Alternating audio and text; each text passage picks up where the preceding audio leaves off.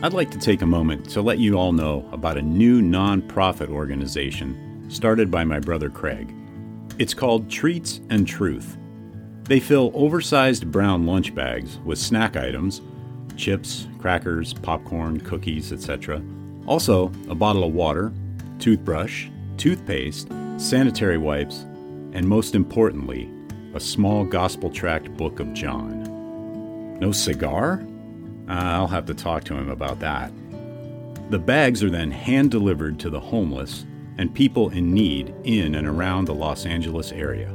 Let's help get this ministry off the ground. They're a 501c3 tax-exempt organization, so any and all donations are tax-deductible and greatly appreciated. Visit their website at treatsandtruth.org. Check out the show notes for the link. Also, please follow them on Facebook and Instagram. Thank you.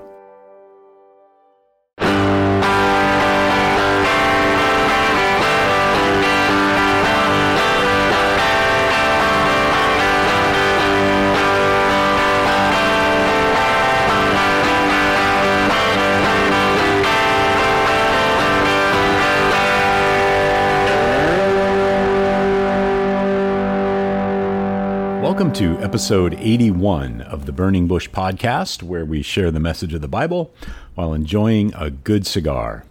Hope you're doing well, and I'm glad you've joined me today. This week, we continue reading through Dr. Justin Bass's book, The Bedrock of Christianity, The Unalterable Facts of Jesus' Death and Resurrection. And I am smoking the Sancho Panza Double Maduro in the Escudero 7 1/4 by 54 Vitola. And of course, again, Sancho Panza doesn't even have a website that I can find.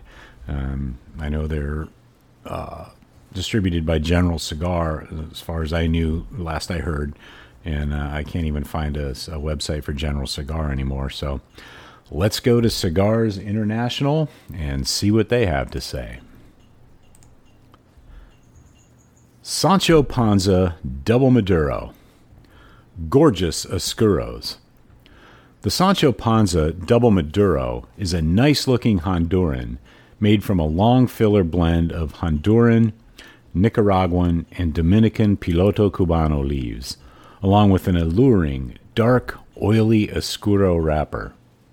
Medium to full-bodied with some spiciness. Sancho Panza Double Maduro received a well-deserved 91 rating, noting, "This box-pressed Corona is dark and attractive. It features an excellent draw and burn. Medium-bodied flavors are rich with a woody, nutty character. The finish has a hint of vanilla." And the profile is medium to full. Wrapper is Oscuro. Binder is Connecticut broadleaf, and fillers are Dominican, Honduran, and Nicaraguan. And the vitolas are the La Mancha, 5.5 by 44. The Quixote, 4.5 by 50. Figurado Corina, 6.1 by 54. Cervantes, 6.5 by 48. Lancero, 5.2 by 54. The Escudero Presidente, 7.2 by 54. And the Alicante, 5.5 by 55. That is the Sancho Panza Double Maduro. And just on a personal note, this was back when I started smoking premium cigars back in 2013. This was my favorite cigar for probably the first year or so. This was my go-to. I fell in love with the Sancho Panza Double Maduros and stuck with them as my number one for quite a while. And I started branching out, and of course you find other things.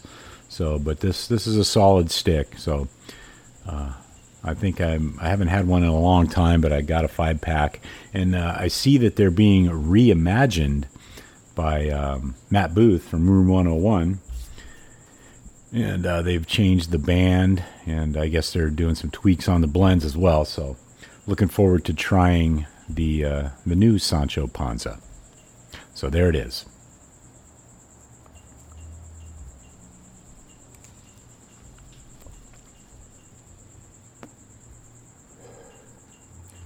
So let's go ahead and get back into this week's reading of Dr. Justin Bass's book, The Bedrock of Christianity. The title of this week's section is simply James. What happened to James, Jesus' brother, after Jesus' death? All the gospel traditions concerning Jesus' brothers are negative during his public ministry, for not even his brothers were believing in him. John 7:5, and see also Mark 3:31 through 35, 6:3 through 6, Matthew 12:46 through 50, and 13:55 through 58. Yet something changed. We see Jesus' brothers begin to follow Jesus after his resurrection. Acts 1:14. His brothers become traveling missionaries whom Paul knows. 1 Corinthians 9:5. And when Paul meets with James, he considers him one of the apostles. Galatians 1:19. In addition, Acts presents James as the leader of the Jerusalem church, even seeming to have higher authority on ecclesiastical decisions than Peter himself. Acts 12:17, 15:13, and 21:18.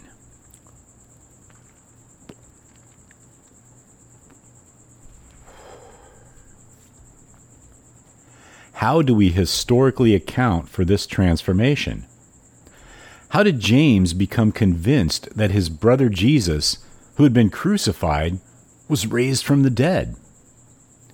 What would it take to convince you that your brother is the Son of God and Lord of the world? Possibly, if after a gruesome and bloody death, your brother appeared to you again, alive. The creedal tradition testifies that this is what happened. Then he appeared to James. 1 Corinthians 15:7.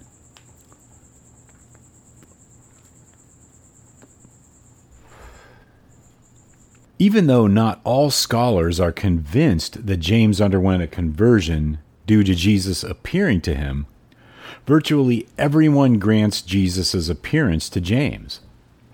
In other words, whether James was an unbeliever or already a follower of his brother Jesus, he believed Jesus appeared to him. As with Jesus' appearance to Peter, we do not possess a narrative account of Jesus' appearance to James. Again, we see the restraint of the authors of the Gospels to not invent a story when they do not have one. As Reginald Fuller wisely notes, it might be said that if there were no record of an appearance to James, the Lord's brother, in the New Testament, we should have to invent one in order to account for his post-resurrection conversion and rapid advance.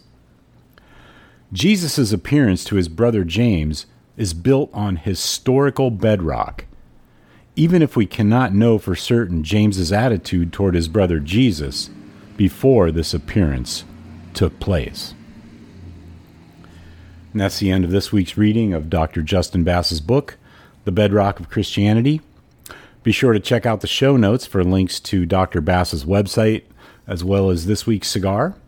Also in the show notes are links to Treats and Truth Ministry, where you can get involved in helping to spread the gospel to and to be a blessing to the homeless. Groundworks Ministries for daily Bible studies and devotionals, and the Burning Bush merchandise store, where you can pick up some items to help spread the word about the show. And as always, I'd appreciate it if you would tell your friends. So until next week, have a great day, have a great cigar, and God bless.